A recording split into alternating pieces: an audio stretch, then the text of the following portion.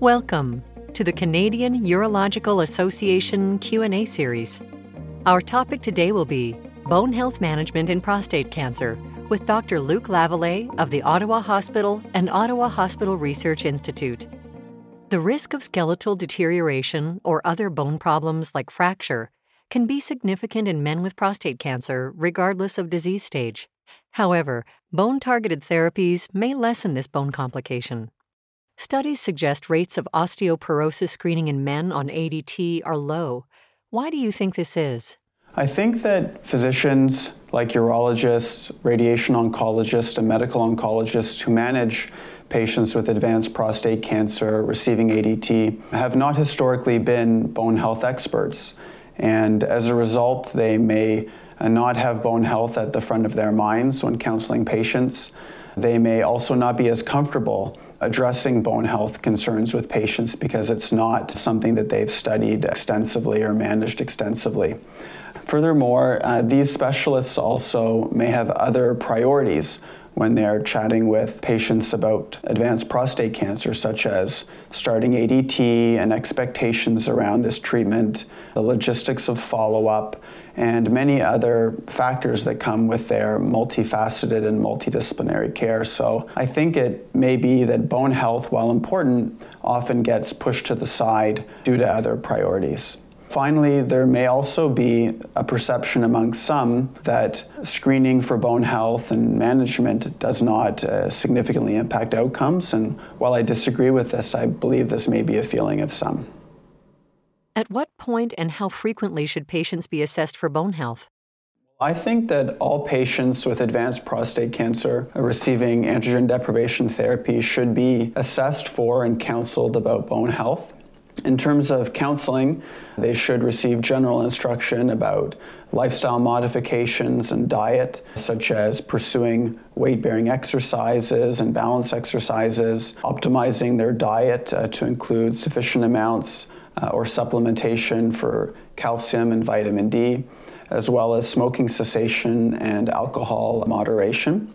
They should also be offered further screening to assess their bone density, which can be done through FRAX score or a Carox score in combination with a bone mineral density scan. This should be done at the initiation of androgen deprivation therapy if possible, and this will help place patients into a risk category, either low, moderate, or high, which will help guide what types of therapy and follow-up they may benefit from.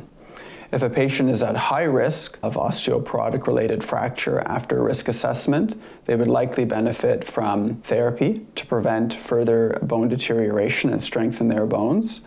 If they're at moderate risk, this is often a shared decision between patient and physician. If they're at low risk, usually surveillance is recommended. For follow-up, if they have low risk of osteoporotic-related fracture, they should receive follow-up risk assessment with a bone density scan every 2 to 3 years.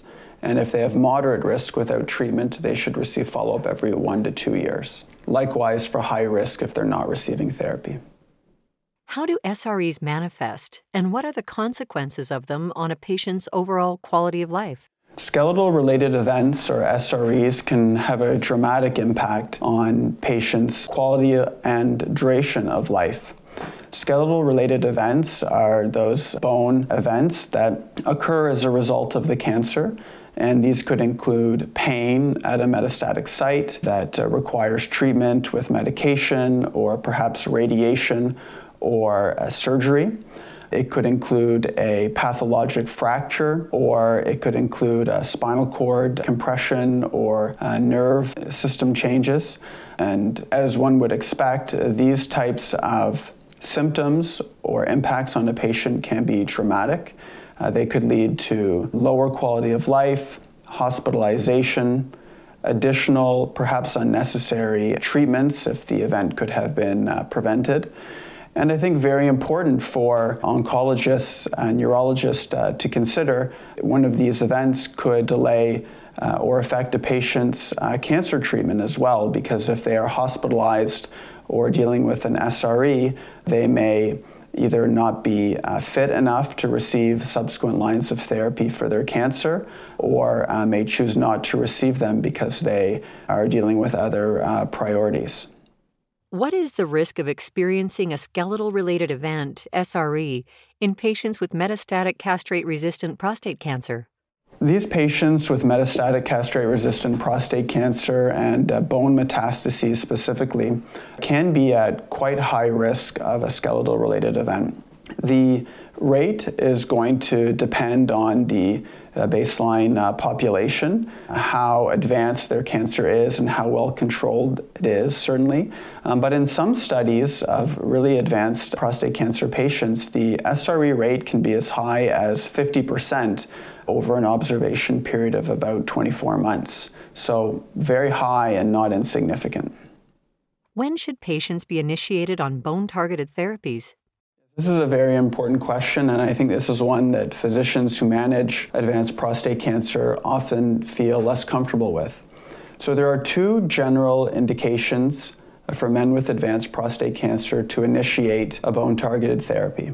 One is if they have high risk of osteoporotic-related fracture based on risk assessment.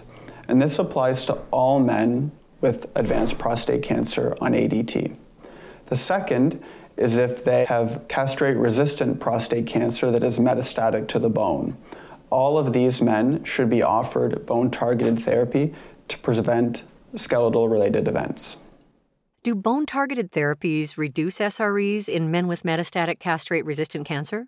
Bone-targeted therapies such as bisphosphonates or rank ligand inhibitors, for example, zoledronic acid or denosumab respectively, have been shown in clinical trials to reduce skeletal-related events in men with advanced prostate cancer.